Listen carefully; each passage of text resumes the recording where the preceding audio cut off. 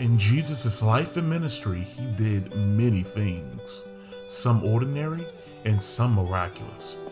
In fact, John, one of Jesus' disciples, describes the miraculous as signs. In Scripture, signs always have a purpose. They point. Jesus' miracles always pointed. They pointed to who he is and why he came to earth. This Lenten season, join Vintage Church as we study these signs to discover what they reveal to us about Jesus' identity.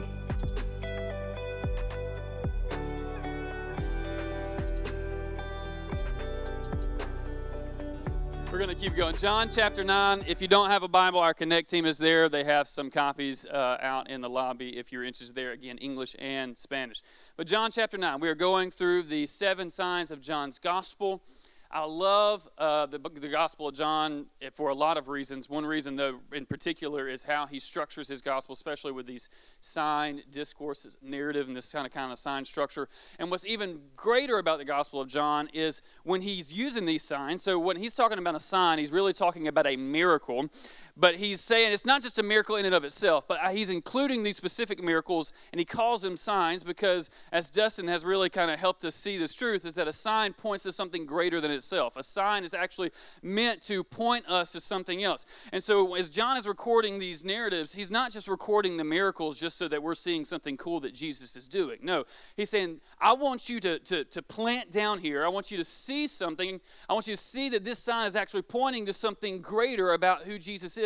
And what's great about John is if you jump to the end of his gospel, he actually lays out the whole reason for why he does this. In John chapter 20, verse 30 and 31. And so as we kind of dive into the signs of John's gospel, we always have to go back to John chapter 20. We always have to go back and see exactly why he does it. So if you go into John chapter 20, verse 30 to 31, it says, Now Jesus did many other signs in the presence of the disciples, which are not written in this book. So all of these miracles, he did a lot more, but John has intentionally included these signs. Why?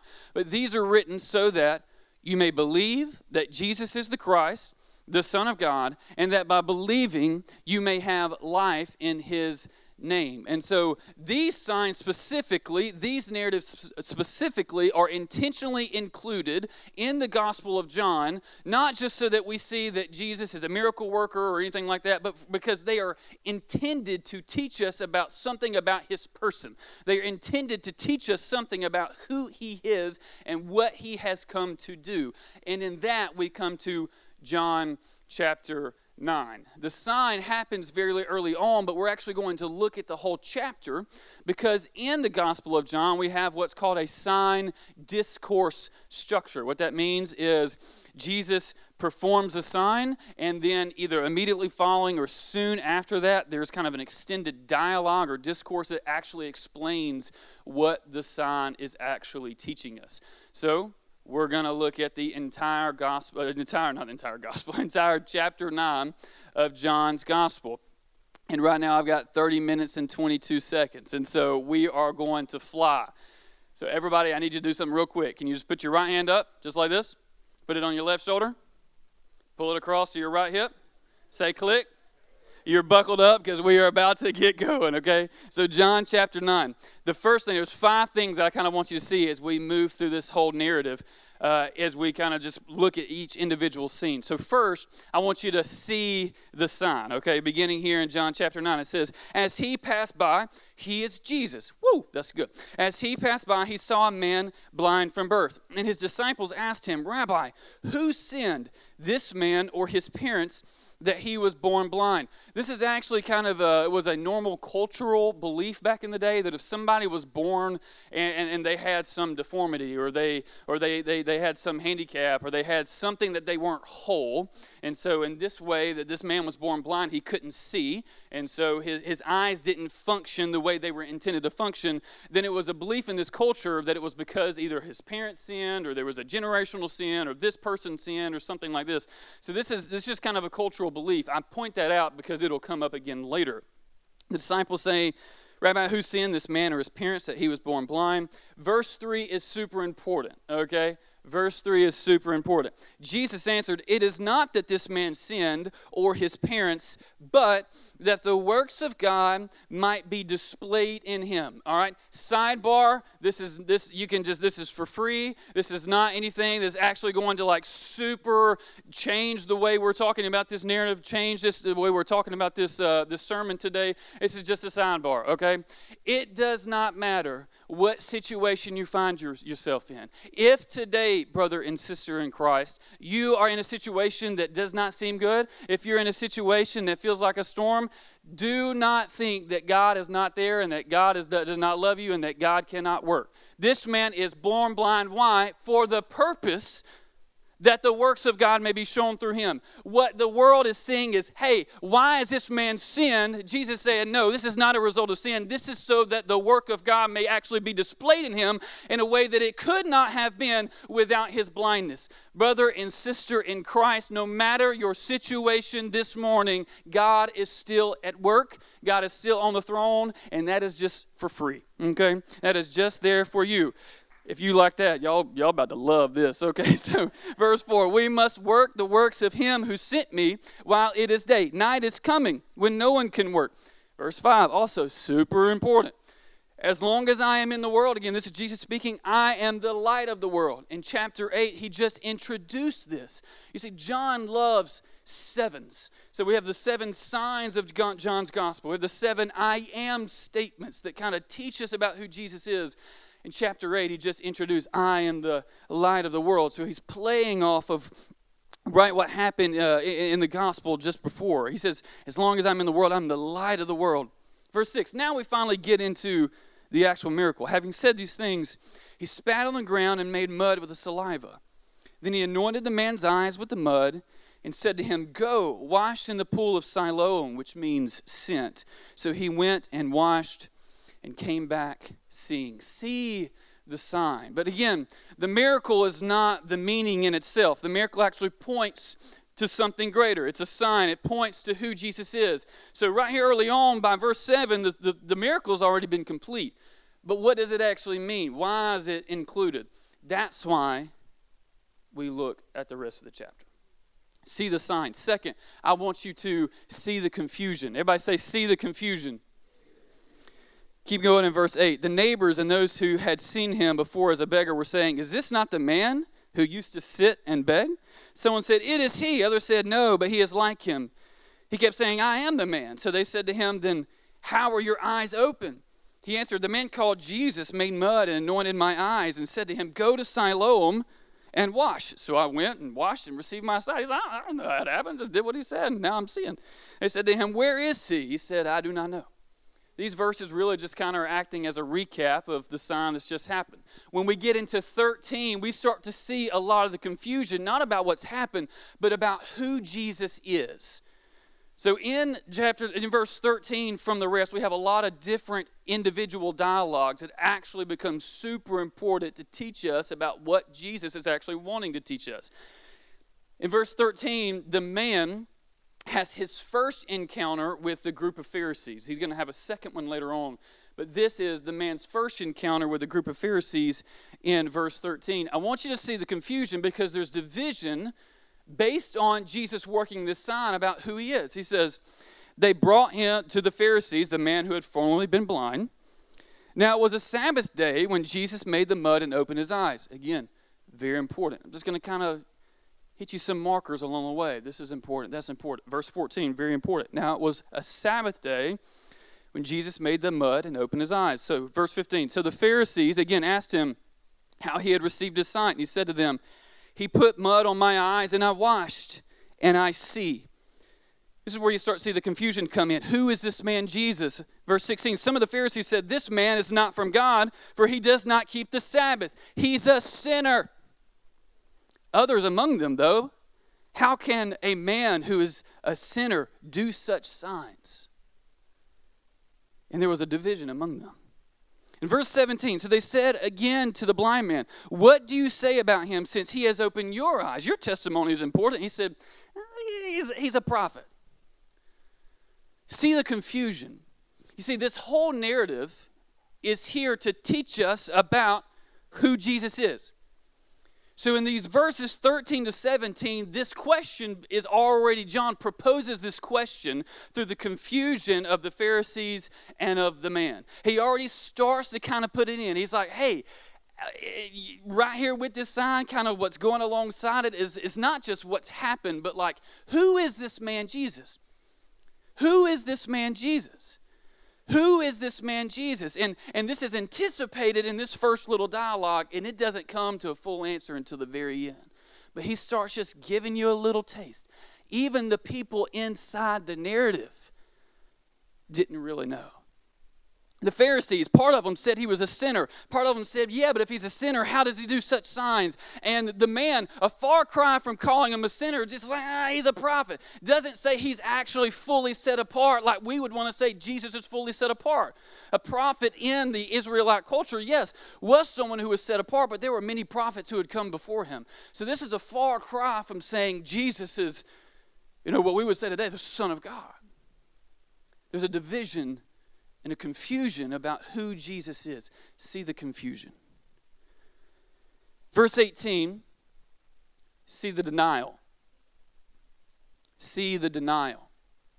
There's a couple of different things that are denied in this group of verses. So the Jews, they hear the man's testimony, but they're like, were you really blind?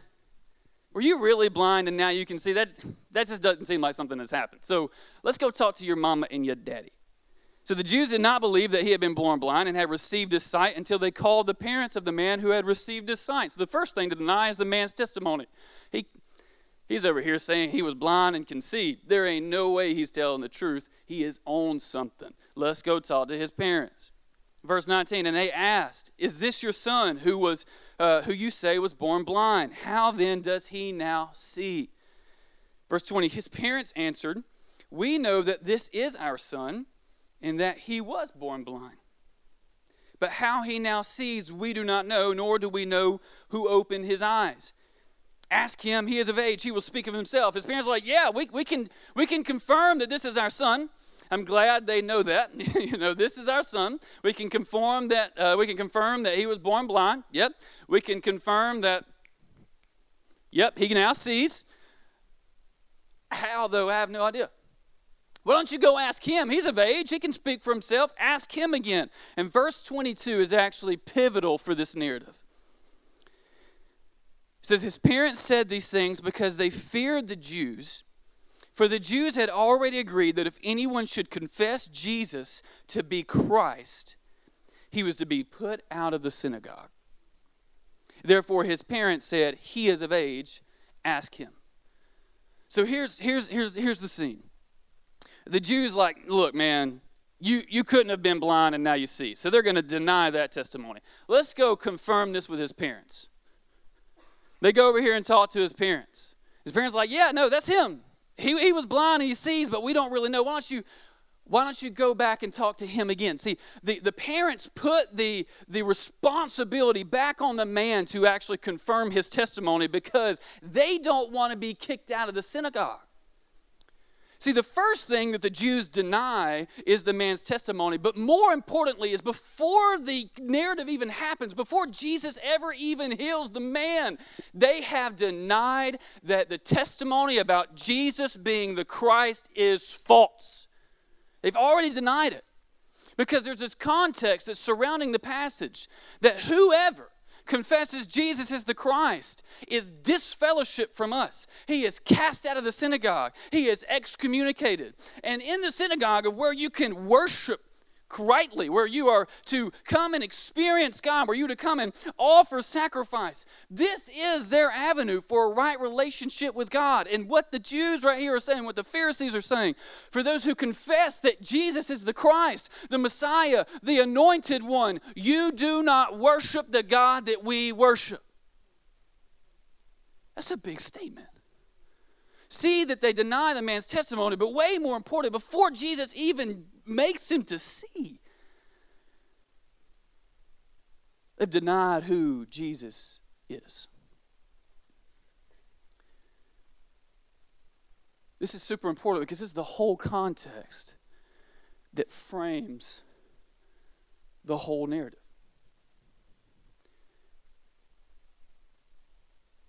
Therefore, his parents said, because they don't want to be kicked out, because they don't want to be cast out, because they don't want to disfellowship, because they don't want to have access to worship. He is of age, ask him. See the denial.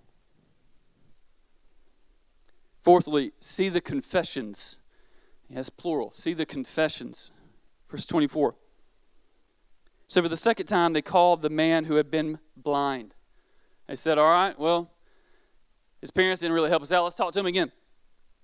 And said to him, give glory to God. We know that this man is a sinner. Now, this is not an encouragement. This is actually a rebuke of the man. They're saying, hey, give glory to God. We know that this man is a sinner. We know that Jesus is a sinner. And so if you're testifying something good about Jesus, if you're testifying that he's a prophet or he's something that he's not, you need to give glory to God. You need to recant your testimony. You need to stop saying the things that you're saying. Stop giving this good press, this good PR to Jesus. You need to stop it. You need to recant. You need to repent and give glory to God. Do not give glory to Jesus. You need to give glory to God.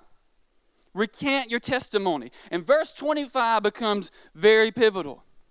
I know I say there's a lot of things that are super pivotal, but there are in this passage. Verse 25. This is the man's first confession. This is the beginning of his confession. He answered, whether he is a sinner, I do not know. One thing I do know, that though I was blind, now I see.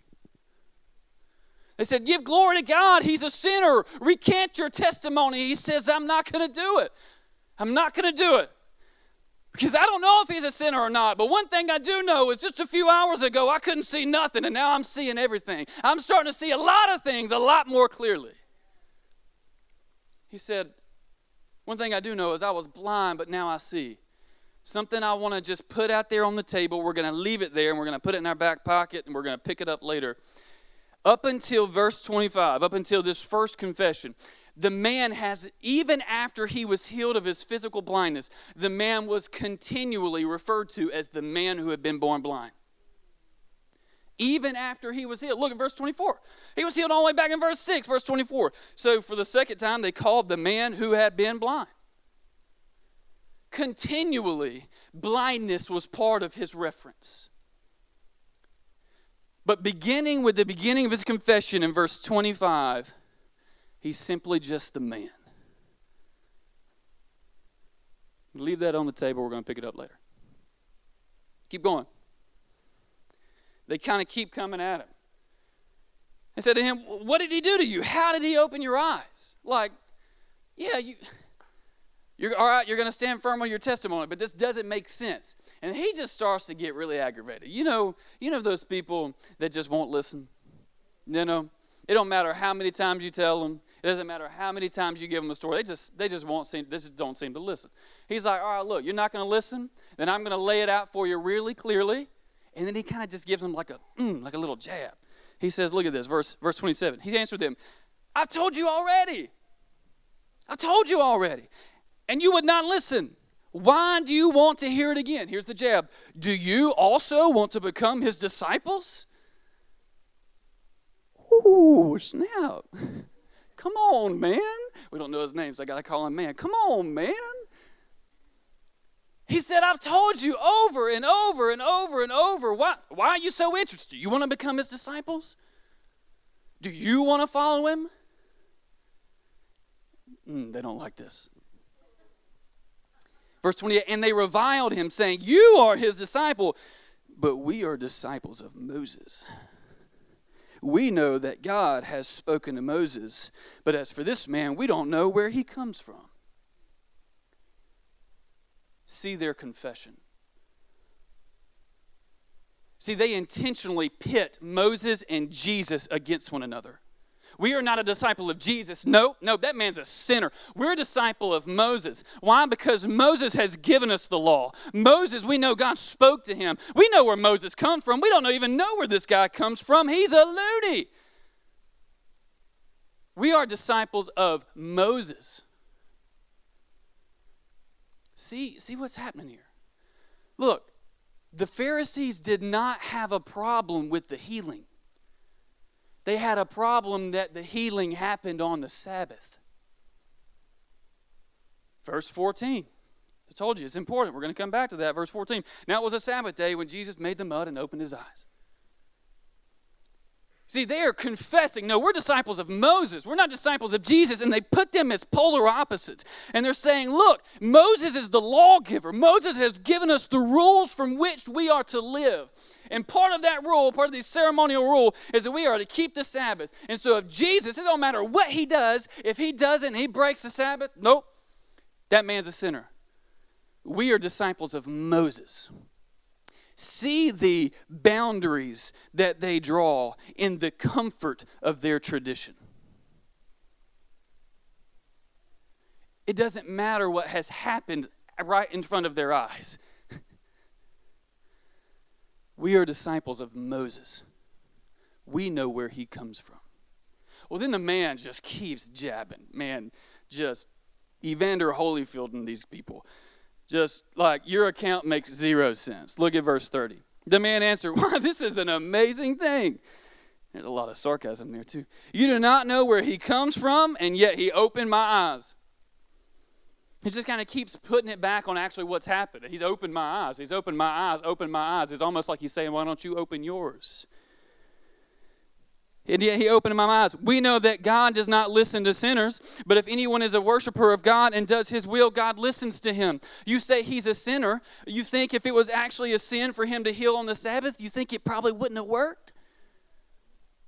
He said he's a worshiper of God, and he must be. Continue in verse 32. Never since the world began has it ever been heard that anyone opened the eyes of a man been born blind. Here it is. If this man were not from God, he could do nothing. You say I'm a disciple of Moses because you doesn't know where he comes from. It's right in front of your eyes. This is a work of God. He is from God. See the man's testimony and his confession continually to be strengthened. And in verse 34, they implement verse 22. That's why it's so important to the context that if anyone's confessed Jesus to be Christ, he was to be cast out of the synagogue. In verse 34, we see this put into practice. They answered him, you were born in utter sin. Remember what the disciples said? They asked, who sinned, this man or his parents, that he was born blind? This is their culture. He said, no, man, you were born blind. You were born in utter sin. You are in utter sin. And you would teach us, disciples of Moses, the keepers of the law? And they cast him out. See the confessions. The man, I don't know who he is. I think it's pretty clear he's from God. But all I know is that though I was blind, now I see. The Jews, or the Pharisees, were disciples of Moses. We deny Jesus. See the confessions. We finish up right here. The last little bit where the real meat comes in. The answer to the question posed in the see the confusion part. Who is this man Jesus? It starts to really take full effect in verse 35. See the truth. Everybody say it with me. See the truth. That's my prayer for you this morning. Jesus heard that they cast him out, and having found him, he said, do you believe in the Son of Man?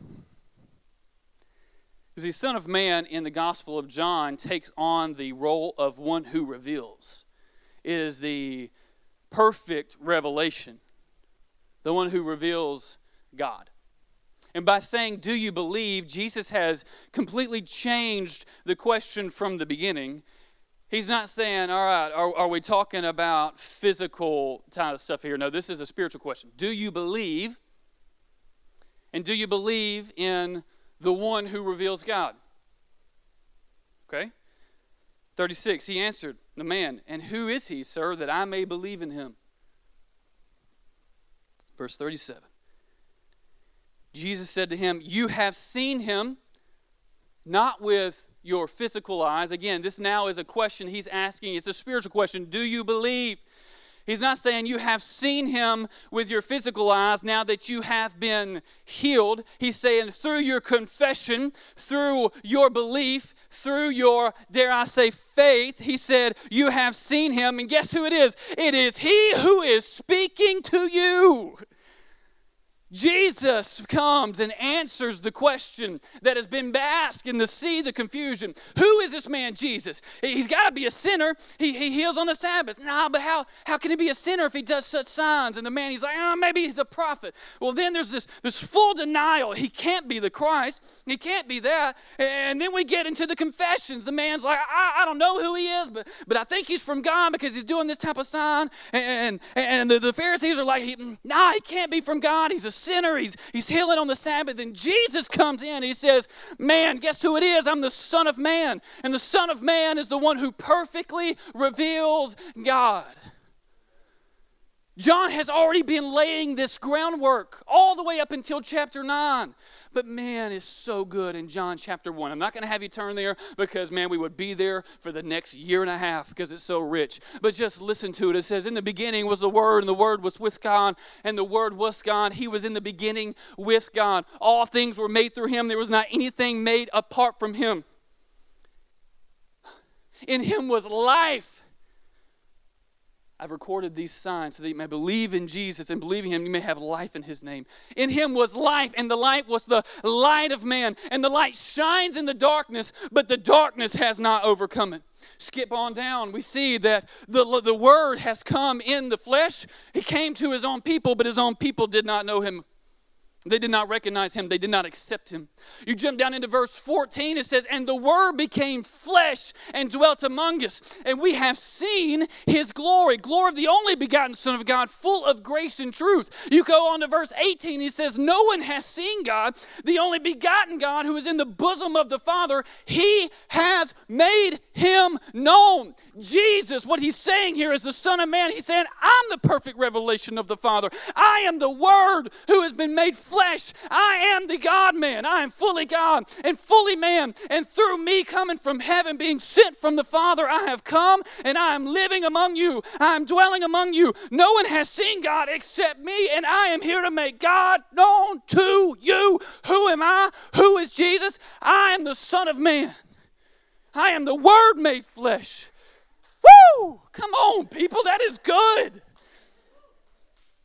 That is good. Who is this Jesus? Man, he's the one who reveals the Father to us. No one has seen God except the only begotten God, the Son. He has made him known. Do you see him? Have you seen him? Jesus asked the man, have you believed? He said, verse 38. Verse 38. He said, this is the man, Lord, I believe. And he worshiped him. And the work of God has now been complete. You see, in John chapter 6, we looked at it a couple weeks ago, John chapter 6, after Jesus feeds the 5,000, the people are coming back and they ask Jesus, how do we know we are doing the works of God? You know what he says? Believe in the one who has been sent. You see, this whole time we've been thinking the work of God was that he healed the man of his physical blindness. No. You see, this man was born blind so that the works of God may be seen in him, and not the work of God that he went from physically blind to physically being able to see. But no, the work of God is worked in him because Christ reveals the Father to him. He places his faith in him, and he is no longer spiritually blind, but he spiritually sees. That is the work of God. And in this, the fifth sign is complete. Who is Jesus? He's the revelation of the Father, who has come to make him known. He is the God-man. He is the Son of Man. The work of God is completed in his life. Verse 39, Jesus said, for judgment I came into this world, that those who do not see may see, and those who see may become blind. That don't make a lot of sense. Well, thankfully, verses 40 and 41 help us. Some of the Pharisees near him heard these things and said to him, are we also blind? Jesus said to him, if you were blind, you would have no guilt. But now that you say, we see, your guilt remains. Jesus said, for judgment I came into the world, that those who are blind may see, and those who see may be blind. Here's the thing about light. It either helps you see or it blinds you because it's so piercing. You look at the sun helps us see, but you look directly at the sun, you're going to become blind. Jesus is saying the same effect happens with me as I come and reveal the Father. If you are blind and you recognize that you are spiritually blind apart from me, but you allow my light to give you sight, you allow my light to reveal the Father to you, you will go from blind to being able to see. But if you claim that you can see in a light that is apart from me, if you claim that you can see God in a way that is separate from the light that I give you, you are actually blind. That light then becomes piercingly blind to you. And this is where the Pharisees are. If you were blind, you have no guilt. But now that you say, we see, apart from me though, we are disciples of Moses. We're not disciples of Jesus. Your guilt remains. See, this is the irony of this narrative. Is the one born blind, in the end, sees. Because at the beginning of his confession in verse 25, he no longer is considered the man born blind, because from that moment, his spiritual sight starts to come into focus. And he's no longer the blind man, he's just the man. But the Pharisees, the keepers of the law, the disciples of Moses who claim to see, because they do not see with the light that Jesus gives them, they in fact are blind. They are spiritually blind. See the truth. See the truth. See the truth. So what's the point? What does this actually teach us? It's very simple. Jesus came as the light of the world. We saw that in verse 5. Jesus came as the light of the world to illuminate our spiritual blindness caused by sin. In our sin, you are blind. I am blind. We are all blind. But Jesus, I am the light of the world. Look all the way back in verse 5. Man, as long as I'm in the world, I'm the light of the world. Jesus came as the light of the world, the Son of Man, to illuminate our condition of sinfulness, but also to point us to the truth that, man, He has taken care of it on the cross and in the grave. He has died in your place. He has died in my place, but He did not stay dead because He is the God-man. 3 days later, He resurrected from the grave. In 2 weeks, we're about to celebrate it. Jesus came as the light of the world to illuminate our spiritual blindness. And if you have not placed your faith and trust in Him, you are spiritually blind today. And don't let that fool you, because you can walk in darkness. I know y'all know what I'm talking about. You get up in the middle of the night, you thirsty, so you want to walk into the kitchen and get you a glass of water. I guarantee you half of y'all don't even have to turn on a light. Y'all get up, y'all know exactly where to go. Oh, there's a clothes basket right there, don't want to hit it. Oh, there's a dresser right there, don't want to hit it. Oh, the couch is right there, I don't want to hit it. So you can maneuver through your house, not even turning on a light, pitch black, and you can get to where you want to go, get that sip of water, and go back. This is where the Pharisees are. They're able to get through life, but they're walking in darkness because they're trying to see apart from the light that Christ gives them. Do not confuse, because you just get to do a lot of spiritual things that you have spiritual sight. If you seek to see apart from Christ, you are blind. You are blind today.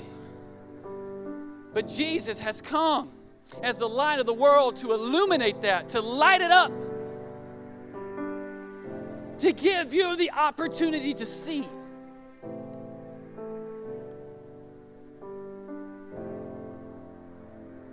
So what do? Let the work of God be done in you. See Jesus with faith and be healed. It's very simple. It's very simple. See Jesus with faith Do you believe? He's not like, do you see me? He's not saying, do you see me physically? He's saying, do you see me spiritually? Do you see me with eyes of faith? Ladies and gentlemen, brothers and sisters, if you are blind today, place your faith and trust in Jesus Christ. He is the perfect revelation of our God. He has come to make him known. See him with faith and be healed. The question of this narrative is the same question of the entire gospel. It's the same question of the entire Bible. And it is the most important question you will answer as you live on this earth. Who is Jesus to you?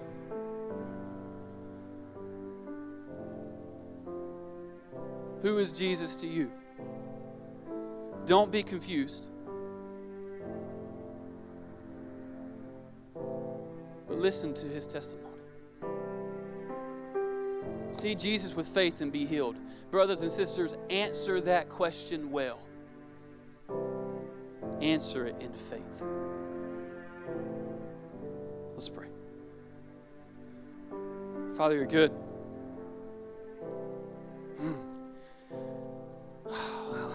You're so good. That while we were yet still sinners, you not only sent your Son, but that your Son gave his life for us. When we were still sinners, Christ died for us.